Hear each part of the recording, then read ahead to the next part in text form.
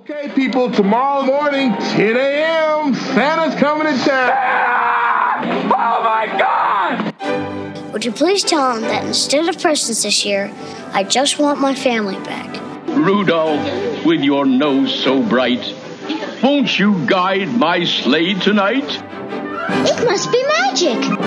I must find some way to keep Christmas from coming. Nobody's walking out on this fun, old-fashioned family Christmas. Isn't there anyone who knows what Christmas is all about? Sure, Charlie Brown. I can tell you what Christmas is all about.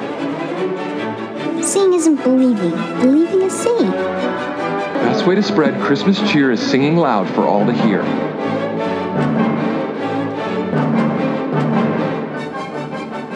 Hey y'all, we're back for another episode of Tis the podcast dedicated to keeping the Christmas spirit alive 365 days a year. I'm Julia.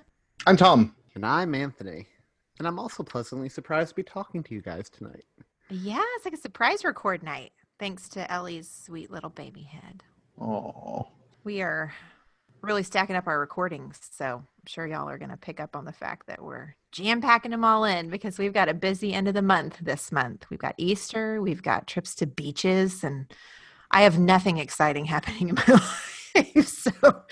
But this just shows how much we love you all because we don't want you guys to go without a week. So. No, we don't, because we love bringing weekly episodes to our regular listeners. Or it shows how narcissistic we are in the fact that we think the world can't exist without us for a week. I think it's a little bit of both.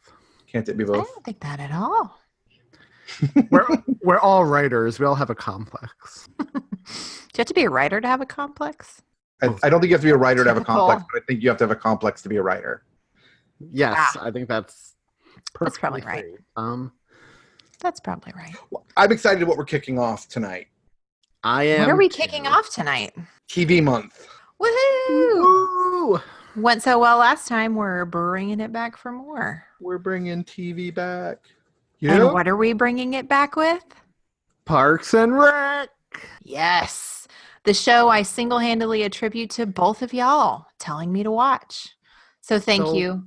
And we're the best. Y'all are the best. Definitely.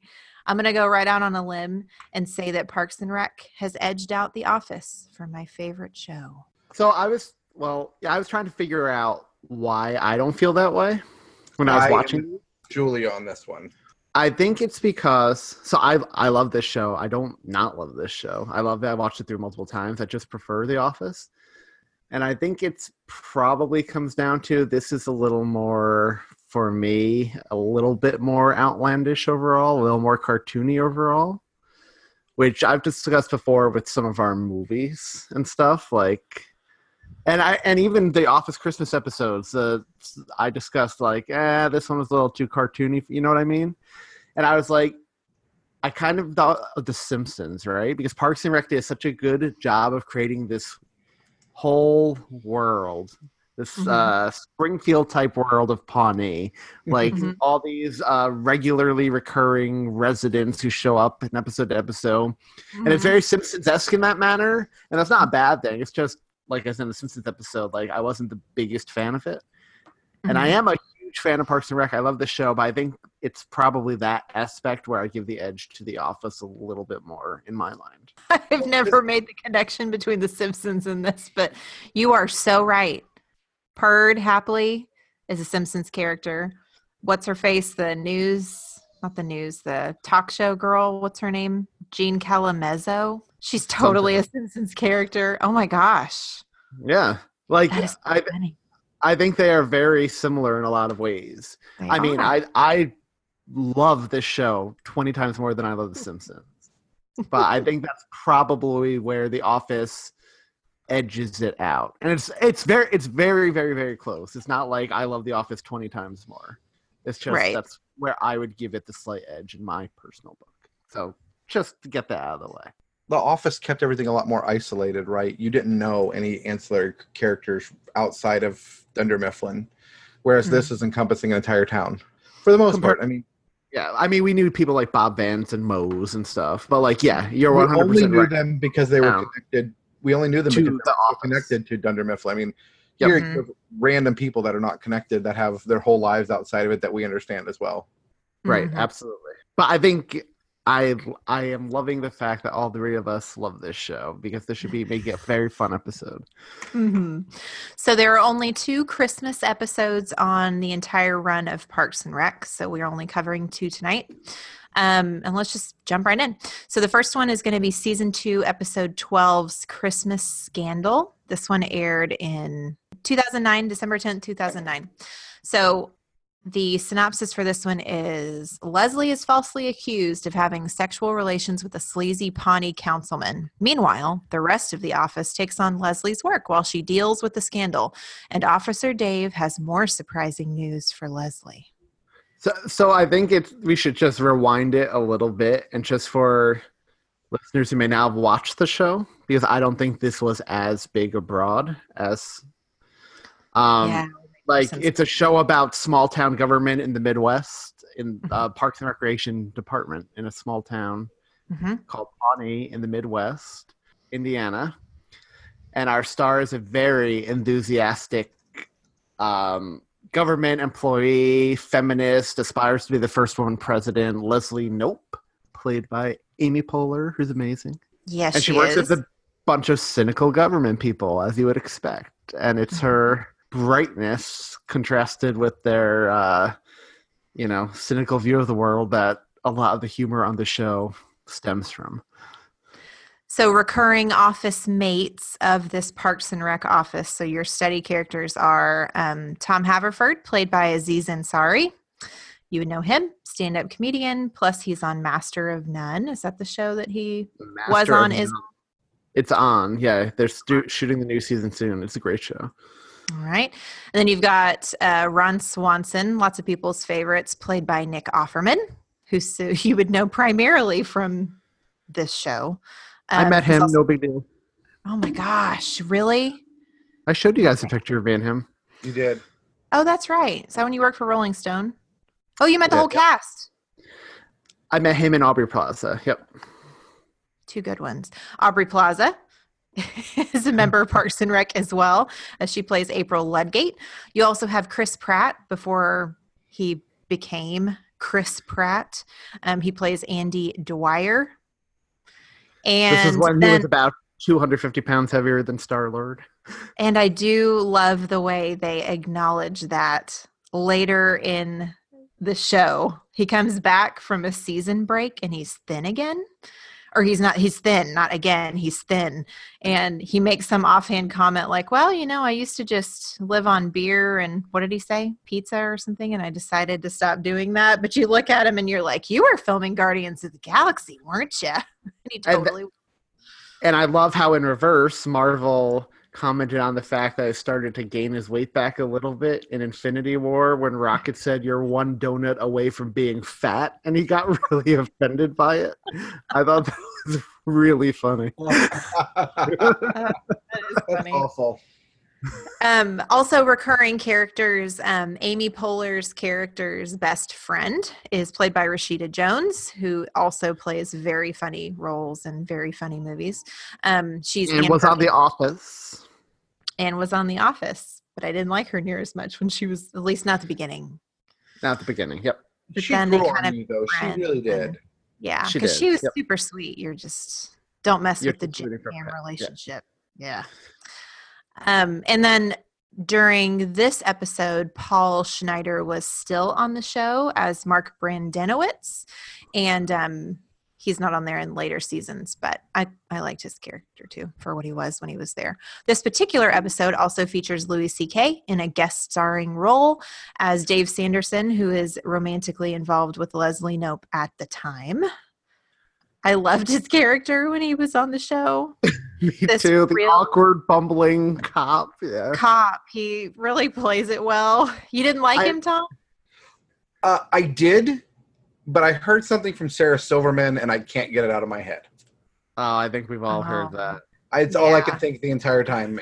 That's all I think when I think of her or him. Can I just say I loved his introduction on this show. It was the episode where Amy Poehler, Leslie, and Thom were staking out Mark and Anne's date in a van. And And he thinks Thom is like a creeper, and just keeps going back and forth with him, like, nice job, Paul Blart. And he just wrestles him to the ground in the van. Oh, also guest starring, and I have to mention her because she's in one of my favorite movies. Leslie Knope's mom, Marlene Knope, is played by Pamela Reed on the show, who is also a career politician, which is who Leslie aspires to be.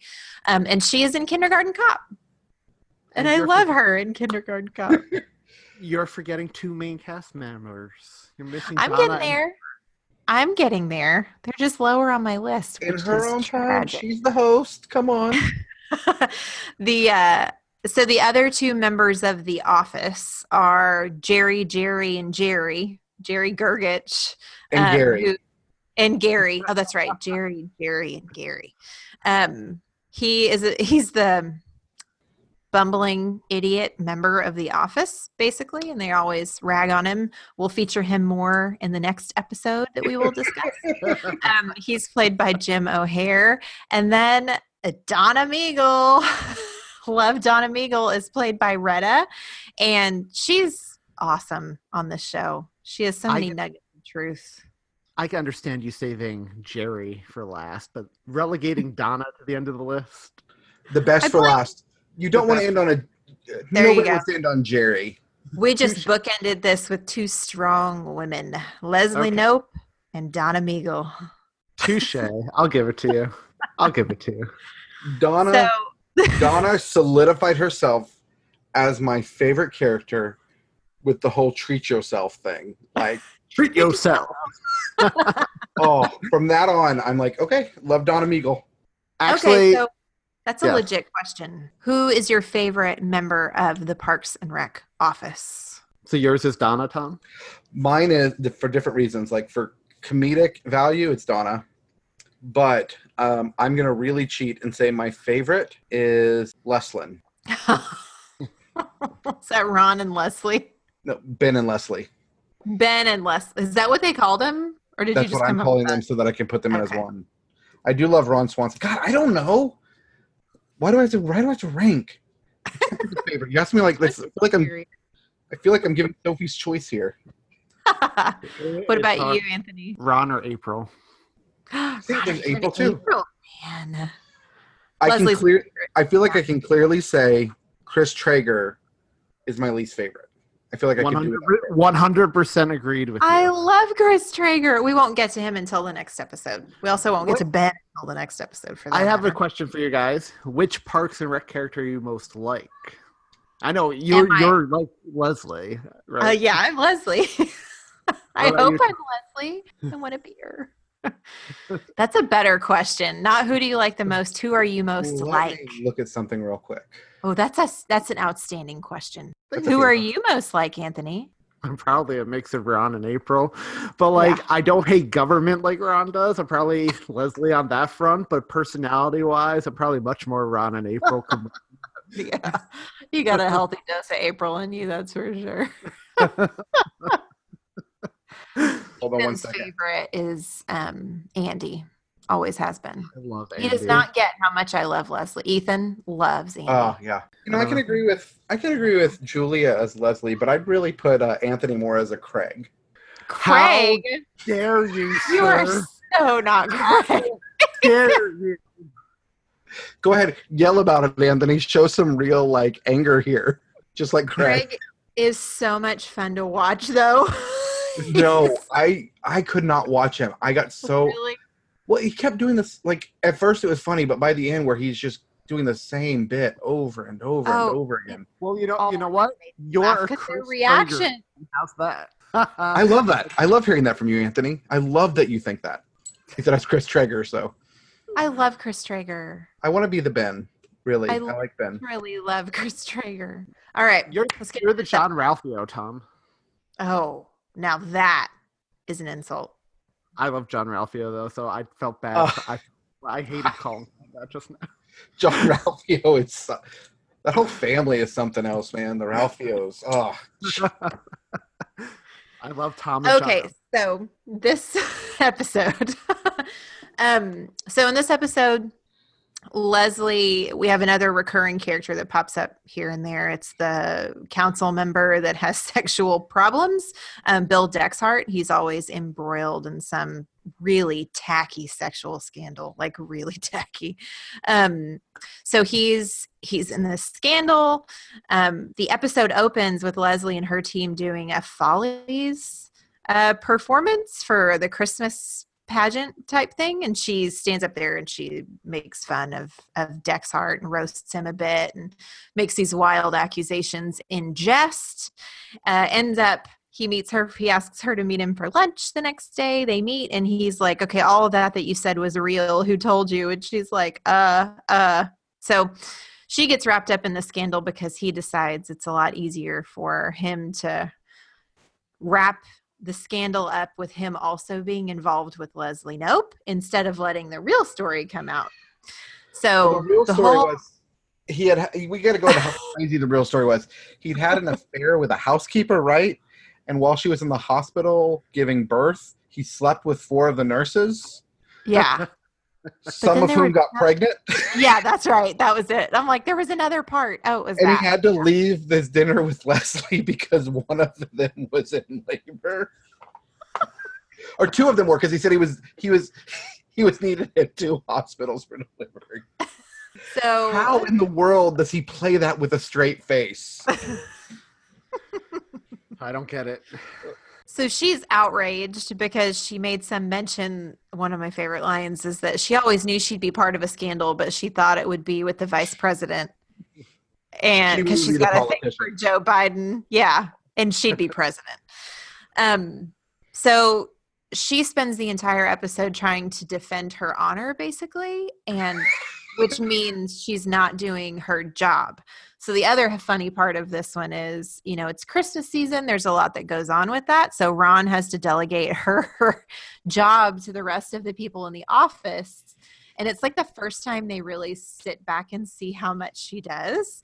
She does the job of like 80 different people. She literally does. And it's not just that Ron is having to do work.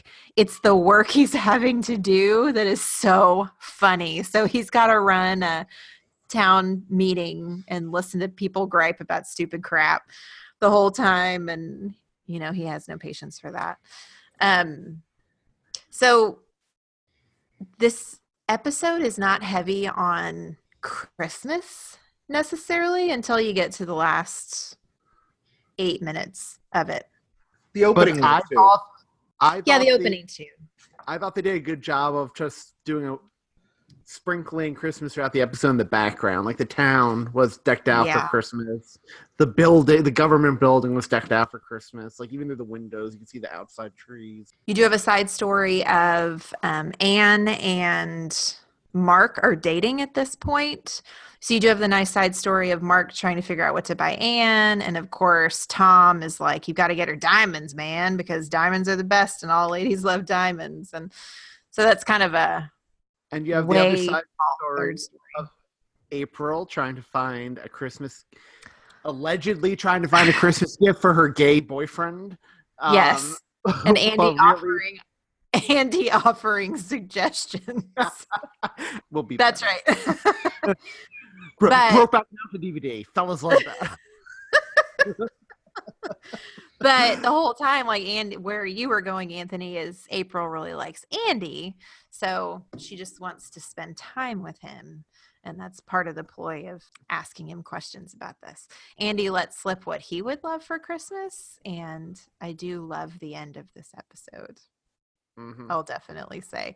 So Leslie ends up defending her honor and escaping the clutches of this scandal by proving he's lying about sleeping with her, because they're on the Joan Calamezzo show, and he says she has a birthmark on her booty, and she says, no, I don't. And the way to get out of it, she drops her pants on television and proves that she does not have a birthmark on her tush. And everybody's very proud of her for doing that, even though it seems kind of like a bad idea at the time. But sure enough, she does it, and she escapes the clutches of scandal, and that all turns out well. at the end of the previous episode, Louis C.K.'s character, Dave, had asked Leslie to move with him to, I don't remember where. San Diego. San Diego, because he was moving for his job, and he loves her and she likes him very much as well. And so she's struggling with it the whole episode. And there's something about this episode and how it all works out that she realizes her love is Pawnee and her love are the people in the office and her love is this job and she's meant to be there. And so she tells him that she cannot go to San Diego with him. So this is the last episode for Louis C.K. for a little while. And the ending is sweet because she's kind of feeling down, and then she goes to the Christmas festival at the park, and they waited. The tree was supposed to be lit over an hour ago, but they waited because she worked so hard to put together to let her light it herself. And I thought, yes, it gave me all the feels, that ending. They gave me all the feels. And, yeah. Mm-hmm. And it looks so pretty. I love the town at Christmas time here. I really love it. And then the post credits was really sweet too, because all it is Leslie coming back into the office and Ron handing her notebook back because she's notorious for her notebooks, and her going right into her office and kind of smiling and getting on the phone and starting her work. And then everybody else is looking at her like with appreciation and happiness that she's back. And I think that's what pushes this show over the edge to me than The Office is the camaraderie in the office. In this office, the Parks and Rec office really does it for me a lot more than the office, the Dunder Mifflin office. I like this one's a warmer feel to it. Yeah, I think where the office edges out for me is because I've never had that camaraderie like this in an office, and that's probably a little bit more true to me. Sure, I get that. I have had this camaraderie in an office, and it's awesome. But I feel like I have it with my job right now, and I love it. Good. Oh, and Anthony's going to be all like sunshine and butterflies. The longer he has this new boss, he's going to be like, oh, I love going to the office every day. It's so positive. It was such a great It really was.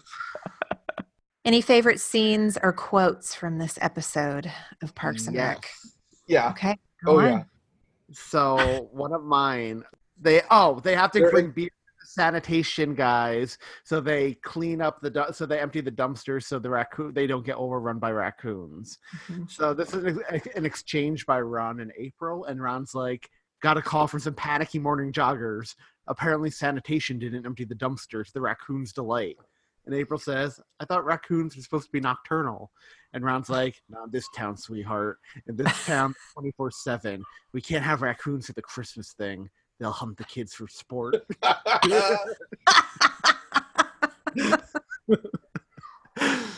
Oh, Nick Offerman is so good in this show. He's so good. I love him. And when you meet him in real life, or like see him in real life, or interviews or anything with him, he is Ron Swanson. He is very, That makes me happy to hear that. I love that he's an avid woodworker in real life, and I mean, after knowing that, I knew that before I watched the show. I'm like, man, that's like legit. Like that probably is his workshop. When Marty watches the show and he sees Ron Swanson's workshop, all he says is, "Look at all the clamps." Do you know how much money worth of clamps that is? Marty's a woodworker too. Marty makes a very valid point with that. Yeah, that's a lot of clamps. Okay, what's your quote? I have a lot of them. Okay, go. I like it when Leslie announced, she says, our tree lighting ceremony will be simulcast on internet radio. And Thom goes, that's a really big deal. She's like, it is. Thank you. Thom's just listening to the tree lighting is going to be dope.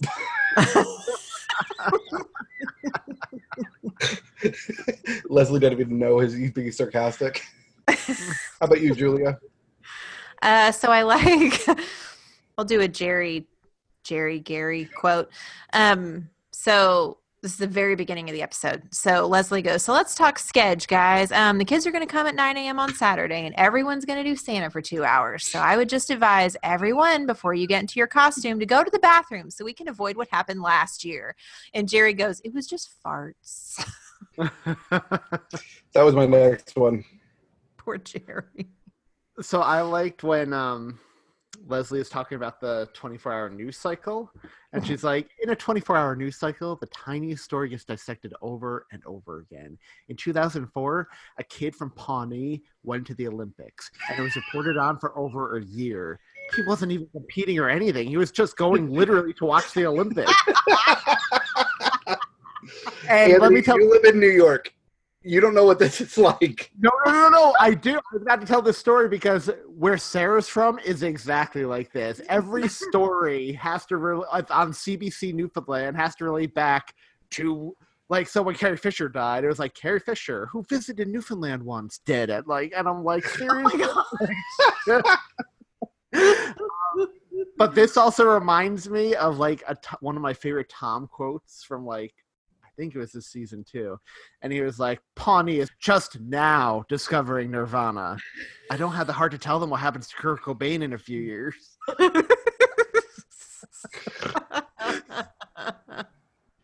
Right. You know, Tom Haverford had to do a warm-up for me like Michael Scott did. Like the first few episodes, I didn't like Tom, but then I really liked Tom.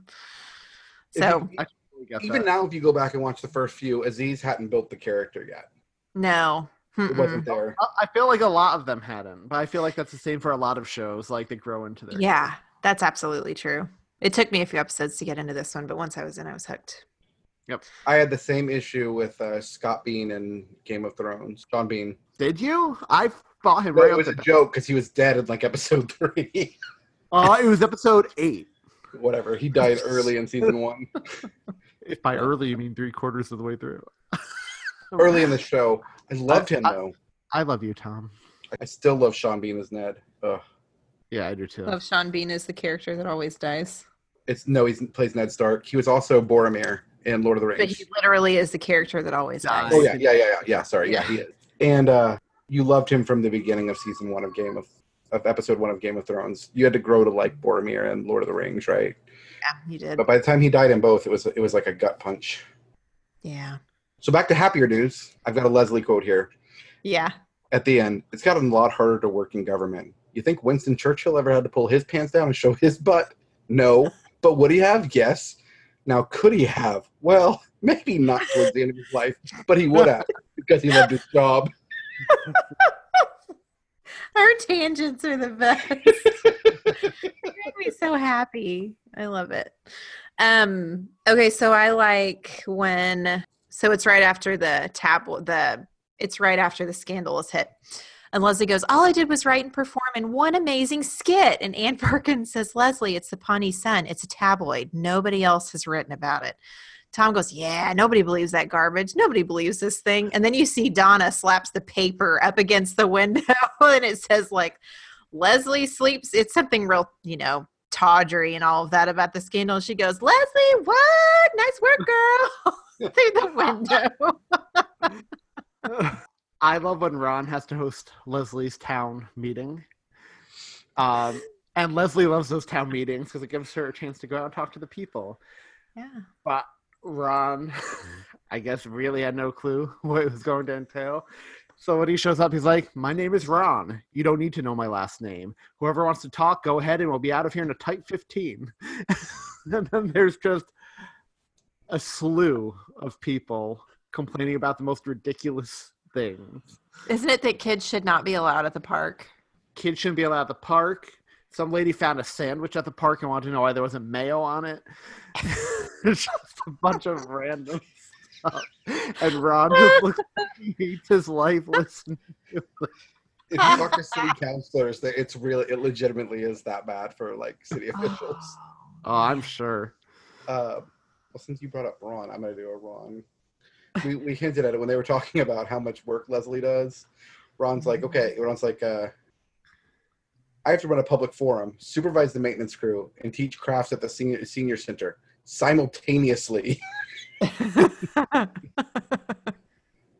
like it when he splits it up. He's like, okay, so we've got to handle her tasks for the day. He said, so what does he say? Dividing all of them amongst 4 of us, that leaves us with, and then he's like, 10 or 12 apiece. You see him look at the schedule like, oh my gosh. So you mentioned it earlier. Tom's giving advice to Mark about what to get Anne. Seriously, how are you picking every quote I'm going to do right before I do it? This is amazing. And Tom is like, there isn't a woman alive who doesn't love diamonds. Even the super left-wing chicks who saw blood diamond and cried. When they get a diamond, they're like, yeah, bitch, get more than blood diamonds. Make them extra bloody. Along the same lines with Tom, it's when he's talking to Mark, he's like, have you seen Anne? Do you know how hot she is? Men give her that caliber speedboats, private jets, not computer bags. Okay, so I love at the end then when Mark gives her the computer bag and she's so excited about it. She's like, oh my gosh, you remembered I needed one. I needed one so bad. Thank you so much. And then she's like, well, I got you something too. And she gives him tickets to the Rams or something. I don't know. She gives him some sports ball tickets and he gets excited about it too. And he's like, I actually have another gift for you. He's like, you don't have to go to any of these games with me. And she's like, oh my gosh, that's like the best gift ever. I like that between the three of us. We know everything about this episode. We've been able to chime in and help each other until it comes to sports ball. We don't know. So I love when, this exchange between April and Andy about ideas for her gay boyfriend's Christmas. And he's like, oh, hey, I've been thinking about your gay boyfriend all day, and I've got some awesome ideas. And she's like, okay. And he's like, first idea, spray tan gift certificates. No. Trip to Germany? Germany is awesome. And expensive. Good call. I didn't think of that. Okay, you know how people say that you should give gifts that you would want to get yourself? What do you want? Easy. Indianapolis Colts Reggie Wayne jersey, number 87, double XL, home blue, Simon Reggie Wayne, right after he catches a touchdown to win the Super Bowl. It's just like, okay, never mind. And as she walks away, she has a smile on her face, and he calls after her, no, Hip Hop Stance Fitness DVD. It's just these ideas of what he thinks. He's so good-natured. I love Andy. He has such a good heart. He does. Yeah. I liked it when Leslie and Dave are talking about Councilman Deckhart. And Dave, as a police officer, says, if I ever see that guy, I'm going to punch him in the face. And Leslie said, yeah, that's sweet. Use your nightstick. Oh, I don't have the quote. But I really like it when they ask, maybe one of y'all have it, where Louis C.K., when he asks Louis C.K.'s character a question about how much do you love something, and he interprets it wrong. He didn't realize it's how much do you love Leslie, and he's going on and on about how much he loves something. The reserves. Maybe that's it. His position at the reserves. Yeah. I just love Louis C.K.'s character in this episode in general. He's like, when she says she can't go to San Diego, just how awkward he is. And she's like, you want the ticket back? He's like, no, you know what? You keep it. You may want to come visit me, right? I mean, there's a $75 charge rate, but I could pay you that, or you could pay. I could reimburse you. There's lots of ways we could handle it. I love that. There's lots of ways we could handle it. He's so sweet and well-meaning, and I really liked him in this show. Yeah, not so much when he comes back for that one episode, but I liked him. I liked it when they're watching the TV and Donnie's talking, and he's like, the big issue now is who is this mystery woman? She and Nope are standing very close to each other, and Leslie's like, no, don't say it. And he's like, and anytime you see two women standing very close to each other, you immediately assume lesbian.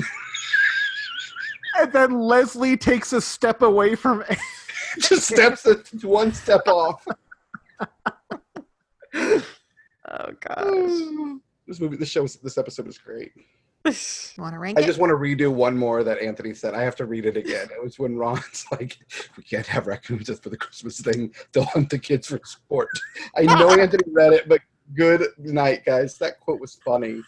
I don't know if you guys said it or not, but I have it here in case not. When she comes back, did anybody talk about the messages waiting for Leslie? Did anybody do that quote? No. There's a bunch of messages waiting for you about a bunch of things I don't understand. Boston has no idea what she does. But you know what? I think that speaks. I love Ron and Leslie's relationship throughout the course of this show, how well they balance each other. Yes. And I love how Ron seemingly, especially in the early seasons, pretends he doesn't give a crap, very early on. But it's clear he loves her, and he goes to bat for her a lot whenever it looks like, she's facing trouble. He's still trying to deny it in our next episode, too. He Yeah, is. he is. We'll go to that. So he has a hardest time admitting that he cares about Leslie. Or even that he's friends with Leslie.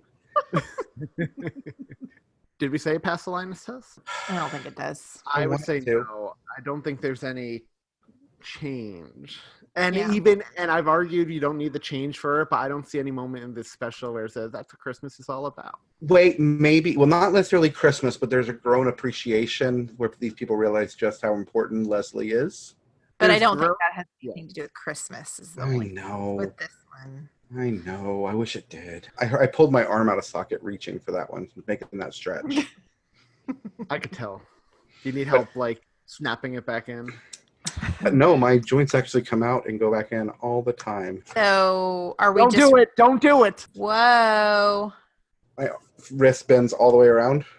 Hold on. That is wild. And then it goes back in. Yeah. There you go. You're welcome. Anthony's disgusted. So are we ranking this just against its counterpart? Yes. All right. So for Christmas Scandal, what do you rank it? 8.75. I'll give it an 8.5. I'm going to go with a 7.9. Cool. We come out with an 8.38333333. That is solid. Okay, so our next one is season 5, episode 9. This aired in 2012, in December of 2012. Ron and Diane is the name of this one. Anthony, you want to give us the synopsis for this episode? Sure. Tammy shows up. So for those who don't know, Tammy is Ron's ex-wife.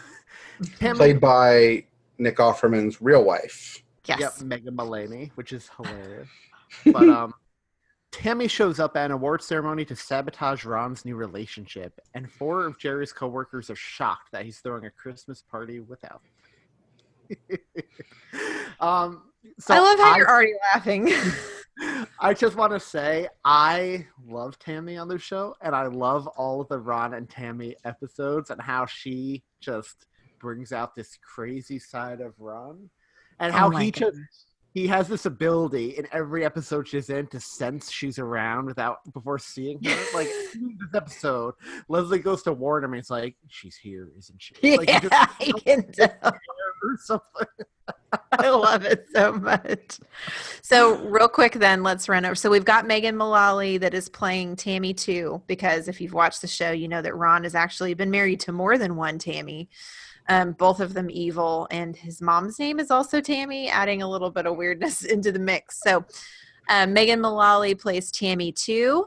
She's definitely and she works at the library. And she's a librarian. So there is this deep hatred between the library department and Parks and Rec. Like, they're sworn enemies. And it is so hilarious anytime anybody in Parks and Rec starts to talk about the library department, because they're so vicious about it. That's Oh one of my God. favorite running gags throughout the whole Me show, the too. library. And they all hate him. Every single one of them jumps on it. So funny. So we also have two characters that came on after the first season, second season. We've got Rob Lowe, who plays Chris Traeger, who was initially brought in as a Consultant. He was an auditor. consultant, an auditor. That's There it, we to go, audit that's the the word. Parks and Rec department. So he came in as an enemy, so to speak. He's an extremely positive, healthy, super healthy, neurotic character. Rob Lowe plays him perfectly, just perfectly. And then we have Adam Scott, who came on at the same time Rob Lowe did. Adam Scott plays Ben Wyatt. Ben Wyatt is engaged to Leslie Knope's character by this point of the show. And Ben Wyatt came in initially as an enemy as well, auditing the Parks and Rec department, and ended up staying on and helping out and assisting. And they were perfect. only meant to be guest stars for a 4-episode arc, and then they liked the Crazy. chemistry of the main cast so much they kept them on. Yeah. Oh, I didn't know that. Mm-hmm. Oh, I love that. So at some point, Chris Traeger ends up dating Ann Perkins' character kind of off and on. So they do get intertwined with our regular cast members beyond just working side by side with them. And then we also have Lucy Lawless. You will know more popularly as Xena Warrior Princess. She is on this episode as Diane Lewis, who is dating and ends up marrying Ron Swanson's character. She is fantastic. That's Lucy Lawless. Yeah, that's Xena You didn't Warrior know- Princess. You really not know that? No. Yeah, man. Doesn't that make it Whoa. more perfect that Ron Swanson is marrying Xena Warrior Princess? Guys, Xena Warrior Princess and Kevin Sorbo's Hercules were like life Wow. back in the day, guys. They really were. Oh, wow. We also have a brief cameo, but it is also a recurring gag of Christy Brinkley as Jerry Gergich's wife. That's as weird as you think it is, given the fact that Jerry looks like he does and she looks like she does. I think we should, because you mentioned Chris is like a health nut, like super positive, everything. I think we should point out that Ben is more than an auditor and Leslie's fiance. He was also like, he had this like meteoric rise as a very young person. He was like a child mayor. At 18 with At the 18. Icetown fiasco. The Icetown fiasco. He was humiliated by it. Got, voted out. And it really made him this bitter kind of cynical toward government. And then he came to Pawnee to audit the government spending there. And opposites do attract, because Leslie helped bring him out of his cynical hard shell a little bit and a more positive slightly. He's also a huge nerd and creates this amazing board game later in the show. Cones of Dunshire. Cones of Dunshire. Oh, good. I want them to turn that into a real game. But I mean, like, a real one. Yeah, I agree. That would be a fun Patreon episode if the three of us could get together and play Cones of Dunshire. Gosh, the rules. I don't know if I could get it. That one episode where he plays in the tournament and he realizes he won, and he just has this evil laugh as he realizes as he's playing his opponent. And then Andy starts taking everything. Yeah. He's like, this is mine now. Oh, they didn't believe that he invented the game. That was awesome. So these characters are so good. I can't believe you don't like Chris Traeger. I love Chris Traeger. So then let's break the episode out. So we've got a few different storylines going on here. So Ron's a woodworker on the show, and Leslie, without him knowing it, submits his work for, right? He doesn't realize that she's doing it, right? No, he didn't know that she knew it, because she came in singing him the Merry Congratulations song. Yeah. He had a Google alert And set like, up. how did you know? She's like, I've had right. a Google alert set up for Ron Swanson for 8 years, and it finally paid off. That's right. So he has a chair entered into this woodworking competition. So it brings him out of his shell to go to a event, which he doesn't do, but this one he's actually really excited about because it's a bunch of woodworkers. It's like he's at Disney World, literally. And he takes Diane. Their relationship is newish enough for them to be, wanting to be together. But we've seen her a few times. And then you have Tammy ends up showing up at the woodworking competition and kind of wreaks havoc. So we've got that storyline going on. We've got another storyline going on where Thom Haverford at the beginning of the episode has this big bucket of cash. And it turns out, what do they call it? Their Jerry Fund? Jerry Dinner. Jerry Dinner. So around Christmas time every year, April, Andy, Thom, and Meagle all go out to Jerry Dinner. And what funds Jerry Dinner is every time he does something stupid, they put $1 in a box for a year, and they end up with $657 by the end of the year to go out and eat dinner. Ann Perkins finds out about this, and she tells them they're terrible, horrible people, and they should invite Jerry to go eat with them. And they're all like, ew, no, we don't want to do that. So that's going on. And then you also have Ben and Chris. So Chris is going through a little bit of an issue after he's broken up with Ann Perkins, or he's broken up with Jerry Gergich's daughter that he liked very much. And so he's kind of up in the air, and Ben Wyatt sees this, and he's like, let's do something for Christmas together. Let's spend some time together. And that makes Chris Traeger very happy. So that's a little tiny subplot. And there's the other plot too, where Diane, Ron's girlfriend, is kind of a little insecure about Leslie, how close she and Ron are, how she knows him better than anyone. Because Ron is a little private, Yes. Just a little. So Ron told me so much about you, like that your name is Diane and that you exist. Yeah, so the whole episode, Leslie is worried about how Tammy's presence is going to affect Diane and Ron's relationship. But it turns out, that Diane approaches Leslie saying, "You're really the threat." And Leslie's like, "Oh my gosh, I don't even understand what that means. Like, I'm not interested in him. He's not interested in me." And Diane says it's because you know so much about him. So what ends up happening with that one, aside from the fact that Ron wins for his chair, which is super exciting, Leslie ends up distracting Tammy and taking care of that while Ron and Diane are allowed to slip away unscathed by crazy Tammy.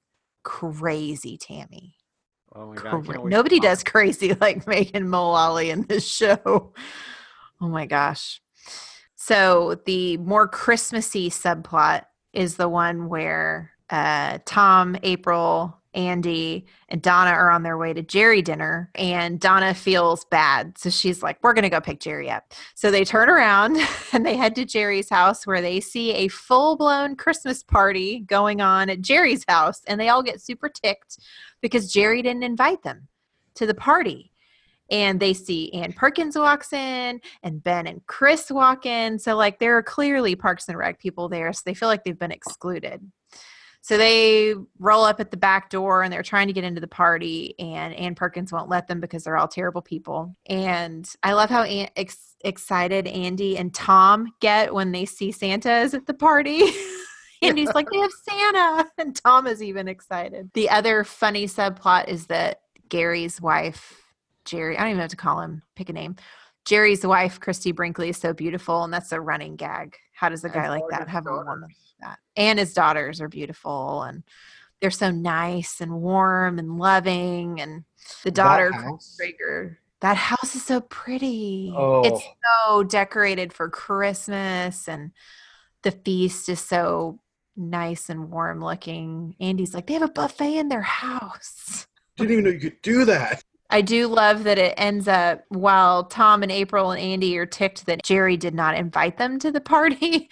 Thom realizes that he had encouraged the group to put a Jerry filter. Yeah, so Jerry actually did invite them multiple times, but it got filtered out in their email. So they really are terrible. And there were a bunch of other beautiful messages like, "Congratulations on your wedding, rooting for you two kids." He's so sweet. He is. Can we jump into quotes? Yeah, let's do that. Okay. I love this episode, by the way.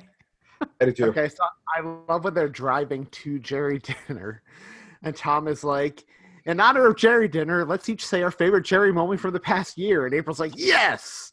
And Thom is like, "Mine was the time he slipped on the Cinnabon and landed in a bunch of garbage." And meanwhile, they're cracking up. And April's like, "My favorite Jerry moment was when he ate a bowl of glue."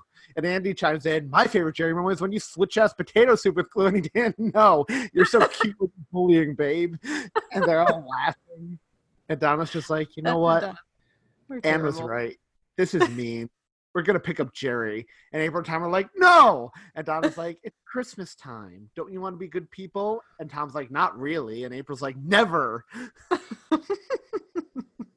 And then Andy just wants to swing by home again so he can put deodorant on because he forgot and because he needs to poop. But he can do that anywhere. My favorite quote, like I said, Ron denies being friends with when Leslie says that she and Ron are friends. He denies it. But then later when he and Diane are alone and Diane's expressing concern about the relationship that Ron and Leslie have, after he, talks about how much he hates government and Leslie's view of it and how awful she is, in that for him, he says, "At this very moment, Leslie is throwing herself in front of a freight train named Tammy for me and you. Leslie's a wonderful, loyal friend who is very important in my life, but I would sooner visit Europe than have something romantic happen between us." And then he tells her he cares so much about Diane that if she really wanted him to, he would go to Europe. And she says, "But not France, right?" And he's like, "Oh God, no."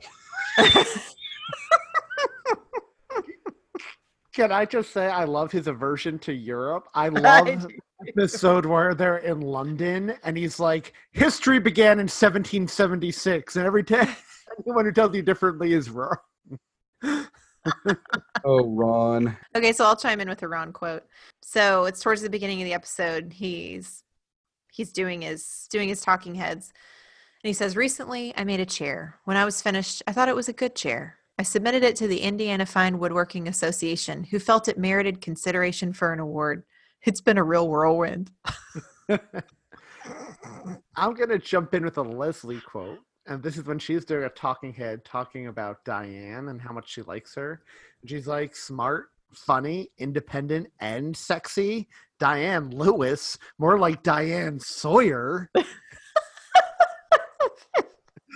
I love her so much. I do too. When Andy says, I'm allergic to sushi. Every time I eat more than 80 sushis, I barf. I totally did not pick up on that, by the way. That may be my favorite Andy quote now. So I like at the very beginning in a very standard Leslie when she's telling Ron that she's excited to meet Diane and go to this event with him because she loves events. And she's like, you're not taking no for an answer, are you? Oh, I forgot to sing you my Merry Congratulations Christmas Carol. Jingle bells, jingle day, jingle good for you. And he goes, get out. And she goes, yep. She's in her little elf costume. I'm going to go out of turn here. It's not a quote, but seeing Ron get giddy over that random guy standing there. Yes. So anytime Ron laughs in this show, like his real laugh that's so hilarious and cute and it's like a giggle, that's his real laugh. It's so that cute. Is it's real. It's the best thing ever. It makes Marty laugh so much when he hears him laugh in the show.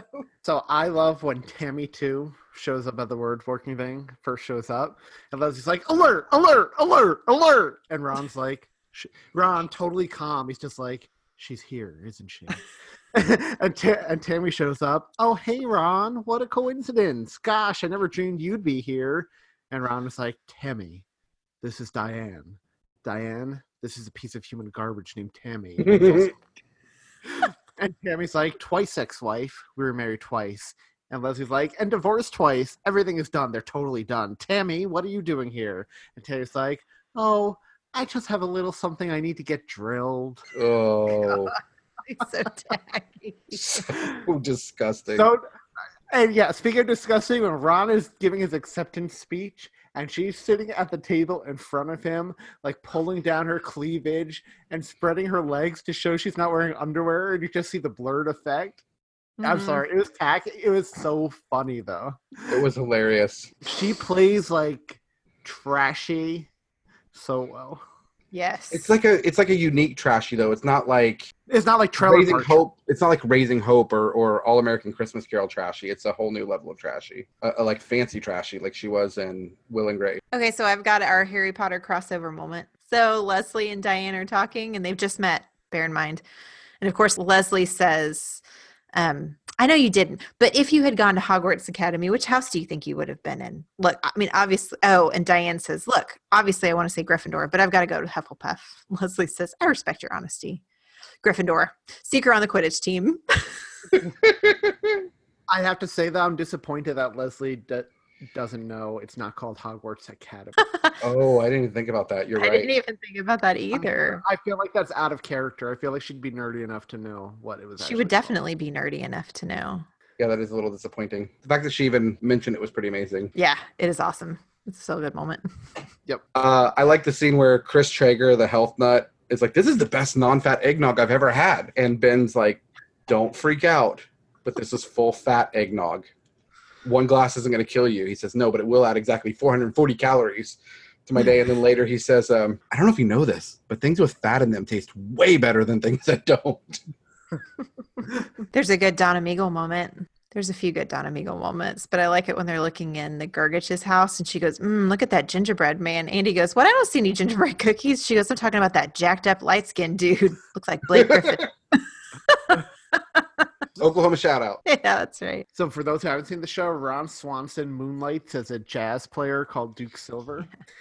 And nobody knows about this. So in a really sweet moment at the end, he takes Diane to see him play, and it's kind of his way of opening up to her and letting her in a bit. I love when he first gets on stage and he's like introducing himself, the song. He's like, it might be cold outside. It's about to get warm all up in my jazz. And then he starts playing Christmas music. I love Duke Silver. Yeah, I do too. Of course you do, Julia. You're a girl. Yeah, every but woman likes Duke Silver. Yeah, I love how that one woman leans over to Diane. She goes, you're so lucky. And the other one leans over and she's like, I'm going to kill you. I like Thom when they're outside of the house. And he's like, it's cold outside. I can't wear my mittens because they're not flattering to my hands. I liked when Tammy sits down at the table right before Ron's about to get up and give a speech. And she's like, oh my gosh, what a quinky dink. Look, we're sitting at the same table.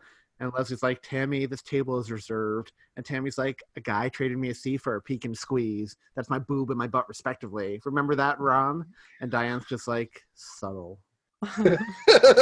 So I like it when Leslie is trying to prove to Ron that they're close, and she's addressing the fact that Diane feels a tiny bit threatened by their relationship. Leslie goes, I kind of see where Diane's coming from. We are close friends, and I'm really involved in your life. And Ron just goes, I wouldn't say we're close. By Swanson standards, we're close. I know what your birthday is. And he goes, so does Baskin Robbins. She goes, I know that you secretly love artichokes and plums. Keep your voice down, woman. God, we're friends. Also, we learned Ron's middle name in this episode. Yes, which is a perfect middle name for him. Ron Ulysses Swanson. I work with the Ulysses. Do you really? I do. So you have literary parents. Oh, and he's a hunter. Like he hunted the biggest. He has a record for the largest alligator caught and wrestled in Florida. And he hunts got chased up a tree with a bow and arrow, like by a wild 2,000-pound boar. Like he has some amazing hunting stories. Did not know there was a record for the largest alligator wrestled in Florida. I'm sorry, you can't say wrestled when you're talking about alligators. It's got to be wrestled. Okay, I have another quote, and it kind of piggybacks off what Thom said earlier about the mittens, and it's when they're trying to get into the party and talking to Anne. And this is when Anne first opens the door. She's like, well, you want to come into Jerry's party, and why is that? And April's like, I need a place to deliver this baby, Anne. It's coming at me right now. I'm pregnant. And Anne's like, this is a lovely party thrown by a lovely man and his lovely family. There's no place for meanies. And April's like, oh, forget it. I'm coming in. She tries to get past Anne, but Anne, she holds her off really easily. And April's like, ow, get off me. And Anne's like, you're so weak. Really? I'm barely even doing anything. Are you iron deficient? Let me look at your pulse. And she's looking at her wrist. And April's like, it's because of your man strength, man Perkins. I like it when people do the puns on people's names. Like, did you guys watch King of Queens? Well, yeah, we did. We talked about this. When she called him Fat Sajak. Yeah. No. One of my favorite quotes from any TV show. My favorite insult is Fat Sajak. The only other one I would call out is when they find Ron's car at the end and Leslie's locked in the trunk and Tammy's in handcuffs and she's like, let me out, officer. Ron, can you get them to let me out of these handcuffs? That way I can lock them on you. And Diane, proving she's the perfect woman for Ron, jumps in and says, yes, please, officer, let her out of the handcuffs. I want it to be a fair fight. I really love Diane. Me too. So does this episode pass the Linus test? I would say this one passes it more than the other ones do. The other one did. Yeah. Because we've got, like on the Gergich side, the whole crew realizing that, one, they don't need to be jerks to Jerry, and two, that Jerry really cares for them. And they feel guilty about it. And I like to think they have a change of heart, at least until the next episode starts, when they get right back to it. And then the whole, Leslie sacrificing for Ron and Diane's success. I think it does. I think it does. I actually got more feelings of Christmas than the other one. Really? I got all the Christmas feels at the Gergich house. All of them. Me too. Especially when they're sitting around playing the piano and singing together as a family until the girls do that really weird reindeer prance thing that they do. See, I got all the Christmas feels at the end of the last one. Do you think it passes Linus test, Anthony? I don't think either of them do, for me. The change from the office crew when they see in the Christmas season setting all the love that Jerry had for them and none of that meant anything. They're not really sorry, though. I think for a moment they are. Maybe that's me being informed by the rest of the series, but they're not. So they don't change. But if this were all you saw, you wouldn't know that. Yeah, that's true.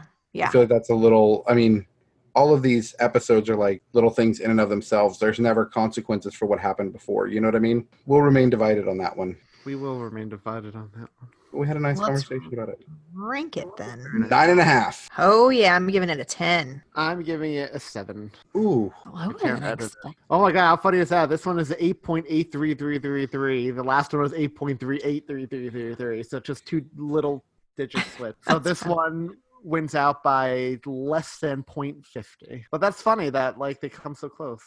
They were both good. They were both. This was fun. We haven't had like quote bonanza in quite a few episodes, I feel like. And I feel like these TV ones really bring it out. So I'm super excited for the next month. Keep the conversation going alive, folks, unless you're going to do a weird, creepy mashup of Julia and Anthony. You can find us on all the social medias, Instagram, Twitter, Facebook, by going to Tis the Podcast / Instagram, Facebook, Twitter, Reddit, and engage with us that way. We'd love to hear from you. Give us your thoughts on this episode, on Parks and Rec in general. You know, one thing I kind of miss, we haven't had in a while, we haven't had too many people telling us how wrong we are. So either we're doing a really good job or people have given up hope. But I'd love to hear what you like or don't like that we're doing. Help us make the show better, and the best way to do that is on social media to get input from you and start a conversation with other listeners. And I also want somebody in the Reddit sphere specifically, maybe Jeb Screbs, since he put that image of me and Julia together last week or 2 weeks ago now, whenever that was. Photoshop Thom. No! Photoshop Thom into the background with a cross, like. I don't want any part of that. It still haunts my dream. I don't want to be a part of that abomination. Thom, you know now that I'm gonna like frame that for you for Christmas or something. Oh my gosh. You make it into one of those big quilts. Oh, where you screen print faces onto it. Oh my gosh. Keep laughing Like, it up, Chuckles. make a I'm going to make pillow. that into a Patreon or purchasable gift. Like somebody can buy it from our site. Oh my gosh. That's You know what? horrifying. That's amazing. That's our first button. I'm sending it to every patron. Put that button on Patreon all you want. For our patrons, we offer a lot of good content on Patreon. So if you want Tis the Podcast bonus content, go to patreon.com/Tis the Podcast. Whereas for as little as $1 per month, you can get full-length bonus episodes concerning a whole bunch of things. Extended Christmas episodes, Halloween episodes, Thanksgiving episodes. As Thom mentioned jokingly, we are going to have Tis the Podcast buttons at some point. And we know we've had a lot of interest in sweatshirts and t-shirts, and I know at some point we're planning on selling those as well. So keep your eye out. Lots of cool stuff up there. So if you want to get your homework started early and know what we're going to be talking about next week, we will be covering Modern Family's Christmas episodes, and those episodes are... So Season 1's Undeck the Halls, Season 3's Express Christmas, Season 5's The Old Man and the Tree, and Season 7's White Christmas. So they tend to do a Christmas episode every other year. So 4 episodes total. It'll probably be another quote extravaganza, which I'm excited for. Yeah, it's a good chance of that. Yep. And then the week after, we will be covering the Christmas episodes from 30 Rock. I don't have those right now, everybody. I'm just doing this for the Christmas Spectacular episode. I'll get the others together before next week. So next week, we'll let you know which ones to watch. All right, guys. So you've got your homework for the next 2 weeks. Come back next week and join us. We'll talk about Modern Family. And until then, Christmas wishes. Merry Christmas. Happy New Year. That was such a delayed reaction.